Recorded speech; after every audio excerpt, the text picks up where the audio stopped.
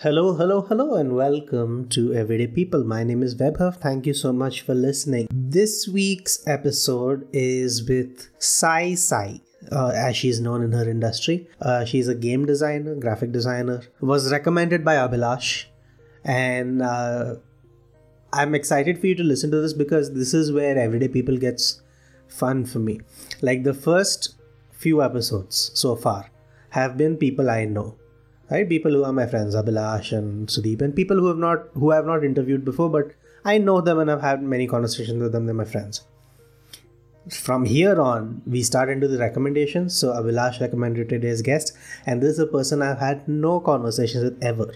This is our genuine first conversation. So we spoke for about 46 minutes. The first 15 minutes is not on record because that's me just explaining this podcast to her.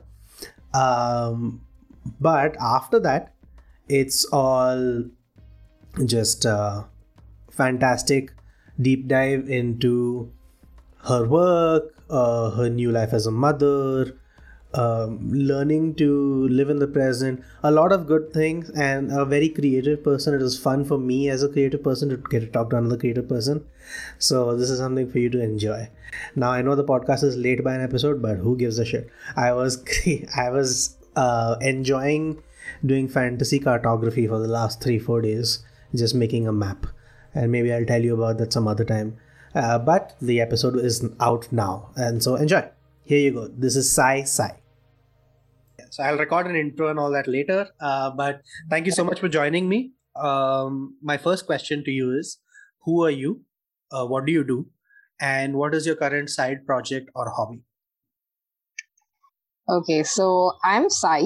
I am trained as graphic designer, but I have a lot of other interests. I am also a board game designer. I have one game that's published. I am a new mom, so that is a new phase in life, another creation. So that's exciting, and that's taking up all my time as of now. But my side project, if I could take up a side project right now, it would be really to update my portfolio online, because that is something that has not been done for quite some time. So yes, to get back into into work mode probably after a month or two. So yeah, that's what it is. You primarily work as a graphic designer or as a game designer?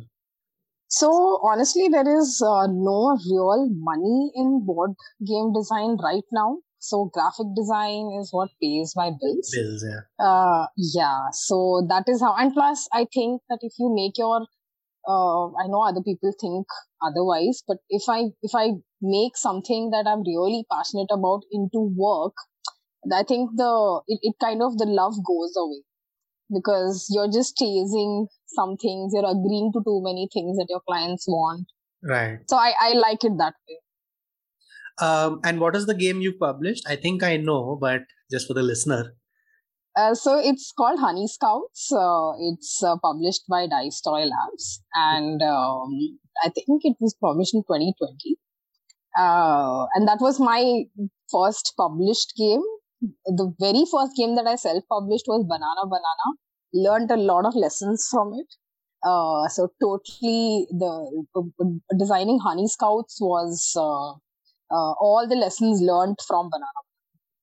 Right. So yeah. Okay, so we'll only briefly stay on the board game. Can you tell me more about like the lessons you mentioned? What are the lessons that you've learned, and then how has the reception been to Honey Scouts? Is it something you're really proud of, or tell me more about it? So very briefly, I need to give you a context about my first game. I basically did my post-graduation in NID Ahmedabad. Mm-hmm. That's where I designed my first ever game. That's Banana Banana. Did the game, then people happened to like it because it's a stacking wooden game. It's not like Jenga, but a lot of people, because of the stacking nature of it, they compare it with Jenga.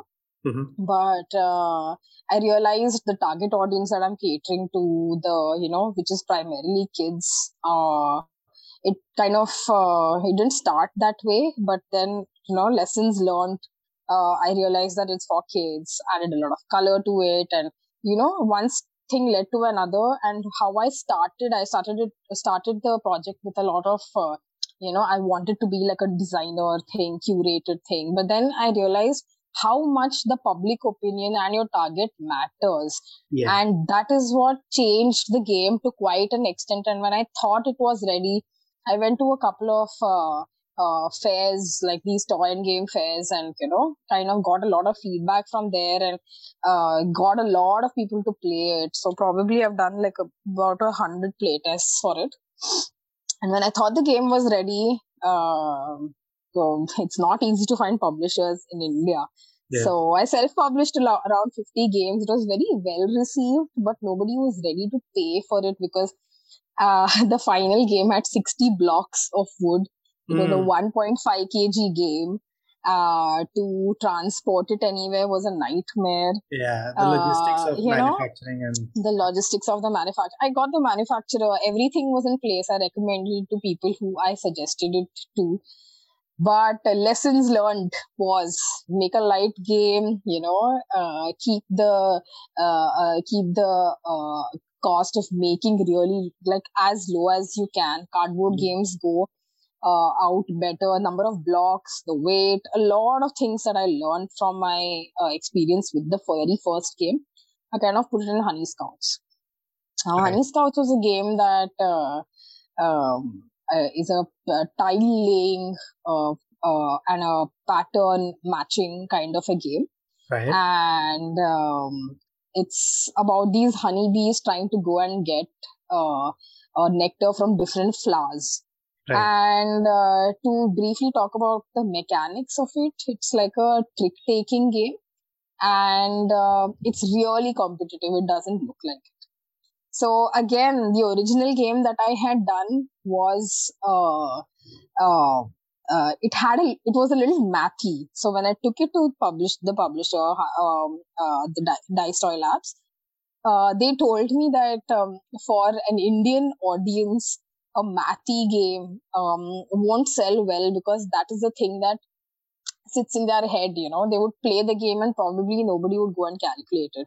They need to know, people who are playing, players need to know who is winning, and they need to see a lot of stuff up front rather than leaving it to the end. Yeah. Setup has to be easy, the teach has to be easy, the learning curve has to be like really it has to be really like low, like quick. So all those all those things considered, finally the game got ready in like 3 years from when I started initially. Right. So getting it to the publisher and everything, did my illustrations on my own, box design, everything. So it was like a whole package. I had a lot of fun doing it. It was very well received. Even the mathy part of it was well received by people who are exposed to board game design, like international board games. Not so much for people who are in India. Yeah. They still I was doing all the calculation for them. So when it got published, a much simpler version came out, and it was quite well received. I'm hoping it goes into reprint again. The publisher has said that that's possibility. So I think he sold 500 sets. Nice. And yeah, so that was good. So I'm really happy that it came out in the market and people bought it. It's like, so it has been good. I mean, reprint is the dream, right? Because that's like milestone of wow, it's success. It's a success. Yeah, yes. It's like, okay, the first thing is fine, you're happy. But then, yes, when it goes to reprint, you're like, oh, people need it. So yeah, that's good. But you mentioned like that you wanted to be like a curated, you're looking to make something that is sophisticated, and then you had to sort of simplify it for the audience. Do you feel like that's something you still want to do later in life? Like make something complicated like a D&D or like a Gloomhaven or like a Bharata? Do you want to make something that is an experience for an enthusiast? Or do you feel like you're going to lean more into this Honestly, I like light and medium games better because of the people around me. I don't mind playing heavy games, but there are very few. You can't find so many people who are into that kind of stuff. Yeah, so that has So been my next question. Is that let's yeah, merge the so question. Do you think there is a growing market at least of enthusiast board gamers in India, or do you think we're still like far off from I that think market? it's growing onto people, but I still think medium games will go better in India than heavier games. It's also because of the price point, it's the Yeah, complexity of rules. I think in India, people don't like to learn new games as often. People still don't mind playing the same old games again and again and again. So that's why the teach has to be really simple. And nobody reads rule books. Actually, even I don't read rule books. I I prefer watching a video. So yeah, so I totally get why people don't like to read books.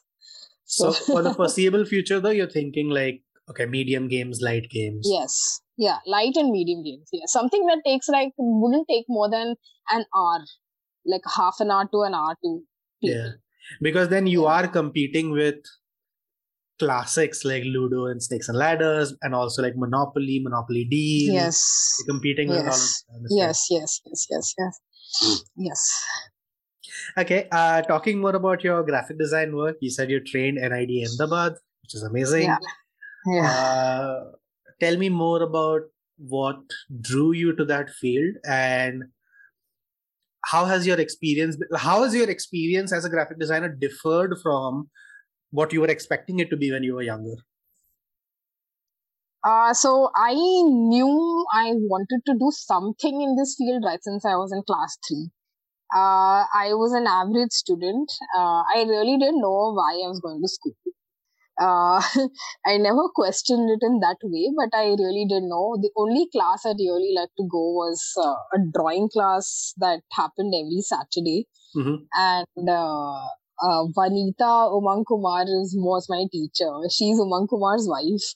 Mm-hmm. That time, I think they were either, you know Umang Kumar, right? The director of Black and Oh, okay, Mary okay. Com. Yeah, Yeah, so they were at very initial stages then. But she was a commercial artist, and I loved her class, and I loved the variation in projects that we used to do every Saturday. I think it was a 2 hour class, and I used to wait for the whole week to go to her, and I was right. like, I'm going to do whatever she does. So at a very young age, so to say, I had somebody like a mentor. She used to teach me, but I was never expressive as to what I want to do. But somewhere in my head, I wanted to do something in the creative. And after my 12th, I did my degree in applied arts. Mm-hmm. And while I was doing that, we happened to go to NID to attend a college festival. Right. And when I went there and I felt the vibe of the place, I was like, I really want to be here. That's all I thought. Like, I want to be here. And I think I put it at the back of my mind somewhere. Uh, I kind of gave my entrance exam also for UG before, because I just heard of NID, I'd never been there. But after I visited that festival, I saw the environment and I liked the building, and like everything was so different compared to educational institutes that you see otherwise. Yeah. And the kind of people and the city, I was just in love with everything. Right. So time passed. I finished my graduation, gave my post graduation, gave an exam for my post graduation. Luckily, I got through. All over India. They just choose 15 students, and I think I went to NID and I learned more from my surroundings than my faculty. I think that's what a place like that does to you. Yeah. So again, I never went in with any expectation as such. I just wanted to, like, explore people, explore work, different projects, explore the place. So, I think that was what made it really fun, because once you go in with expectations, right, then that expectation versus reality kind of frame happens. So I think that's what happened. I just want to take a moment to thank you and congratulate you. So I'm a professional writer. I'm also an artist, and Oh, I want to appreciate the fact that from class three, you knew yeah, that you were in within the arts, within the creative industry, yeah, and the fact that your story has played out like this. Again, not this is what happens to children who want to be in a creative industry but don't really know, is that you have to just keep trying and going forward, and okay, this seems cool, let me try and do it. There's a lot of uncertainty, and yeah, a lot of parents discourage their kids because of that uncertainty. But then, like, yeah. when I have the privilege of sharing a story like yours, that you got through it and now you're making a living doing it, is the biggest privilege. So thank you so much for sharing that with us. I'm really happy to see somebody who wanted to be creative from a young age, got to be that, and is now making a living doing that. That's amazing. Yes, it feels really good. I can't imagine doing anything else. Yeah. I actually did apply to NID Bangalore once back in 2017, I think, but I dropped Oh, out of the application process because I was not getting a good vibe. And hmm. I have been a professional writer now for over 8 to 12 years, depending on when you start Well, counting. And so I think I'm just going to lean into that. But even that is like super creative, and I can't imagine doing anything else. So I completely understand where you're coming from. You mentioned that you're a new mother. yes. Let's talk about that. How has that experience been? So, I think media portrays this whole journey very differently. Mm-hmm. I don't know, they just make it so melodramatic and they make it so emotional. And I don't know, I felt like I was treating it like another project. Mm-hmm. And, it was nice, new things every day.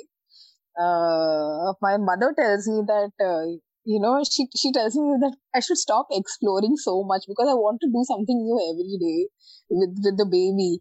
And there is so much content online that tells you how to play with the baby, what do you do, and Right. how to keep them engaged and everything. And I think it's been fun. Like, he's 4 months old now.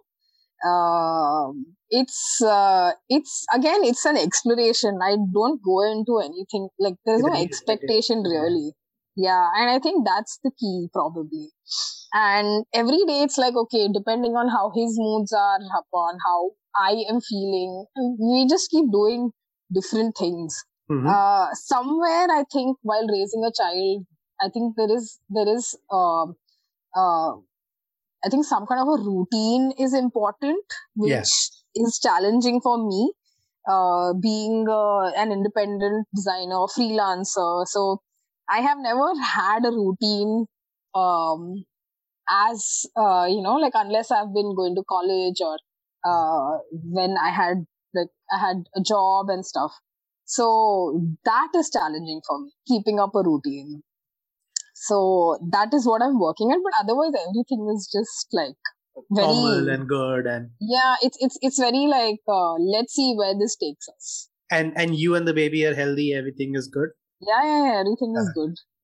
Yeah, So, just from the amount that we've been talking, to me, it seems like you're very much a be present and take yeah, take it one step at a time sort of person. yeah.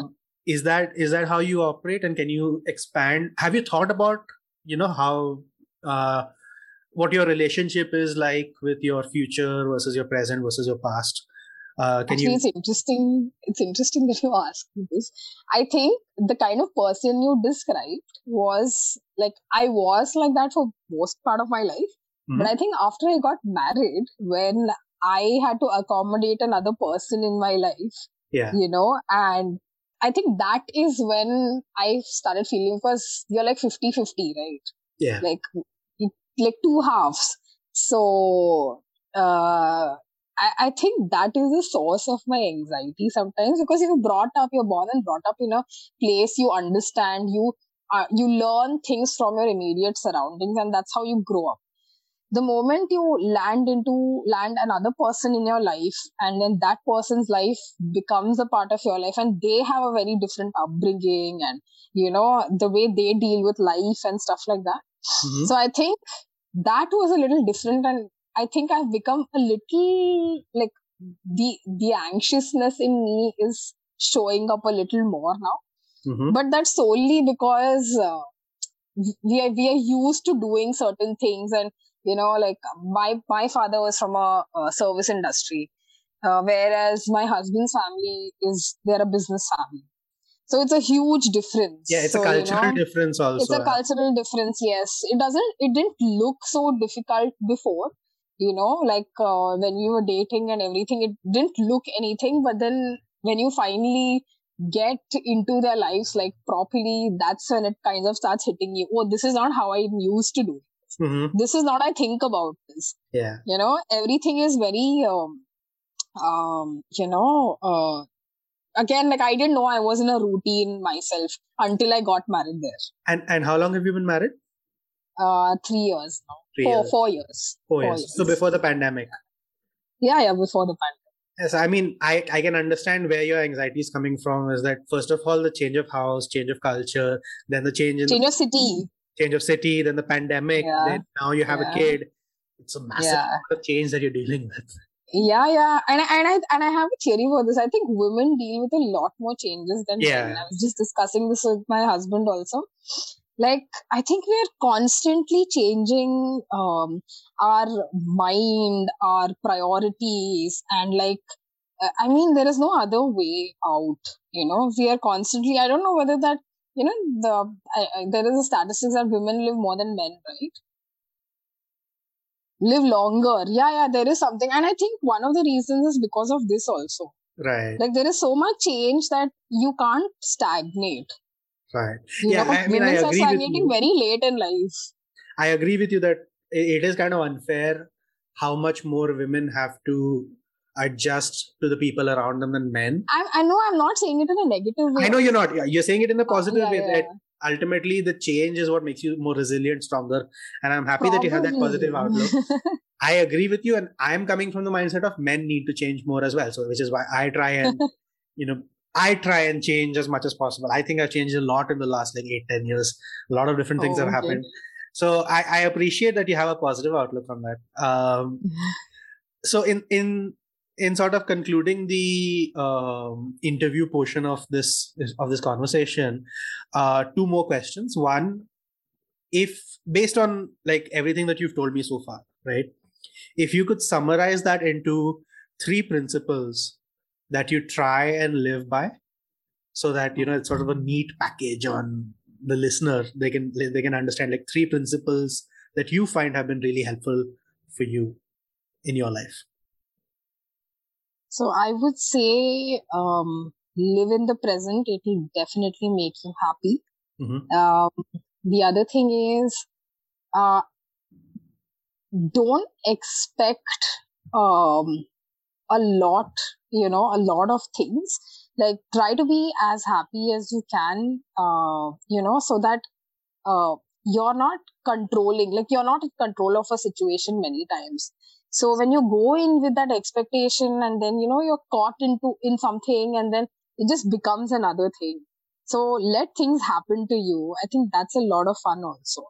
Mm-hmm. Not that everybody's designed that way, but but starting to expose yourself is Yeah. And I also think that if you feel like doing something, you should just go ahead and do it. Otherwise, you'll regret not doing it. Yeah. So I think these are the 3 things that I stick by. You shouldn't have regrets. So yeah, those are the 3 things. Thank you. And the last question for this interview is, do you have anything you would like to plug or advertise, a company or any of your work that you would like people to go check out? So I have a studio that I run. It's called Studio Sai Sai. Like I said right in the beginning of this podcast, I'm yet to kind of update my portfolio. Some of my work is on Behance. My real name is Sai Shraddha, but everybody in the industry knows me as Sai. So I could probably send you a link of it. But yeah, so I'm a graphic designer, I'm a board game designer, and a paper artist. Yes. So yeah, so this is what I kind of do. You know what I'll do is in the description of this podcast, I'll put a link to your LinkedIn if you want, or your Behance, whichever one you prefer. Behance. I'll send you the link. Yeah. And then we'll see. So thank you so much. As the interview concluded, how was that experience for you? Have you ever been interviewed before? I have been interviewed before, but this was like summarizing life. I've never done an interview about life, so this was a nice thing. It just got summarized in like half an hour. Yep. And any questions you have for me, like the? I think you would have come across a lot of interesting people while you're doing this podcast. I think this is a great way of connecting with people. I always wanted to do something like this with designers and with people in the creative field, especially, so that I could increase, my circle. So, and I think, but it requires a lot of dedication and, a lot of skills and time. And, you really have to be kind of very systematic to get everything in place. And I think great kudos to you for that. Thank you so much. Yeah, I mean, like I told you just before we started recording, I've been doing this for 4 years, then a gap, and now I'm bringing it back. To me, this series has very much been finding a way to create content out of doing things I enjoy. I'm an extrovert. I discovered an ability to have a conversation with a stranger a few years ago when I was in Toastmasters. And I'm like, okay, cool. I can have conversations with strangers. Let me just turn that into a podcast. And yeah, you're right. It enables me to meet a lot of new people. And it's been very gratifying that way. Like I've been able to speak to people in Sri Lanka, in Canada, in the UK, all through just like recommendations. So now Abhilash recommended you. I'm sure after this, you'll recommend somebody else. And that's how it grows. And now, hey, listen, you have a writer in your contact list, and anytime you need a freelance project, a writer, you have one. I have a designer now. So that's amazing. What keeps you motivated to take on these long, I would say this is like a very, it's a long-term challenge. What keeps you motivated? Honestly, just a desire to create. Like I find I get bored really easily, and I have become a bit of a homebody, like just not wanting to go out. I used to hate travel at a certain point.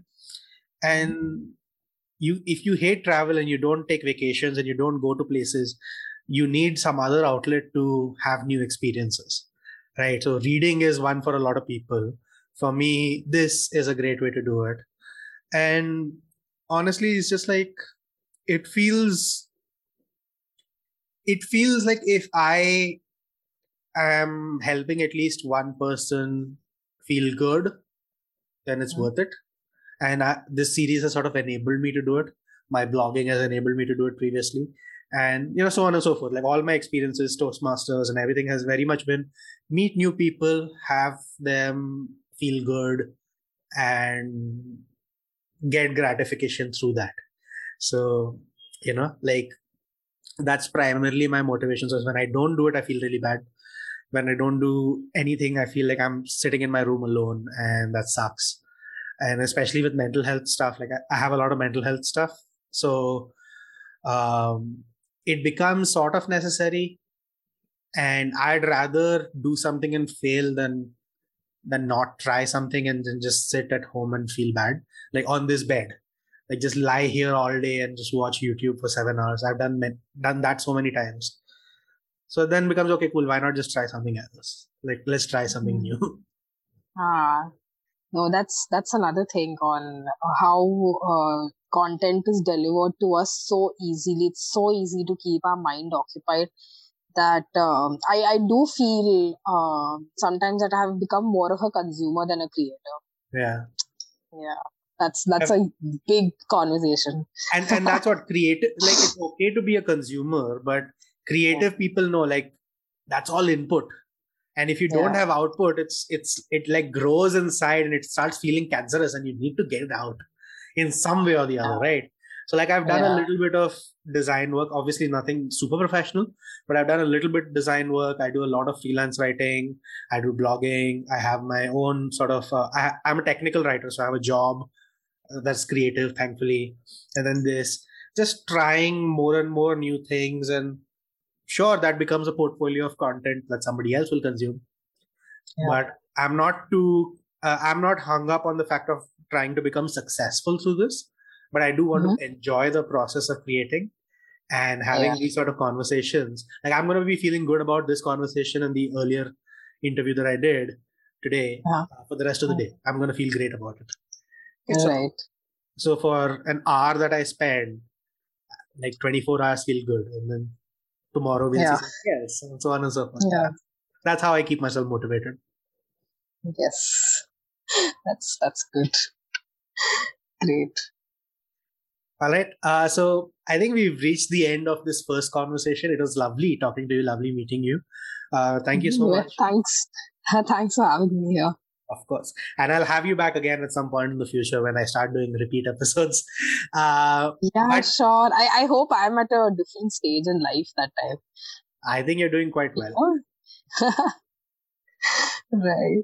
But yeah, thank you so much. And you want to say bye to the audience? Anybody is still listening at 45 minutes in? It was amazing being here, and I didn't know of the existence of this thing, but I'm very keen and looking forward to listening to this podcast. So all the best. I hope you meet many more interesting people. And yeah, this is the first conversation. I hope there are many more to go on. Thank you so much. Let's stop recording now. And there you go. I hope you enjoyed that interview. I really had fun talking to her myself, and I hope that translated into wavelength form. Now, if you've reached this point of the podcast, then I am happy to inform you that you're a fan of it, you really enjoyed it, and therefore you should consider following it on whatever platform you're seeing it on or listening to it on, because then you get notifications on when new episodes come out. And I think that would be really helpful for me and really cool of you to do. You'll be the coolest dude in the world if you just follow this podcast. But thank you so much for listening if you made it so far. I know I breathe a little bit heavy. I'm a little conscious about it. But it's fine. Thank you so much, and I will see you next time. Bye-bye.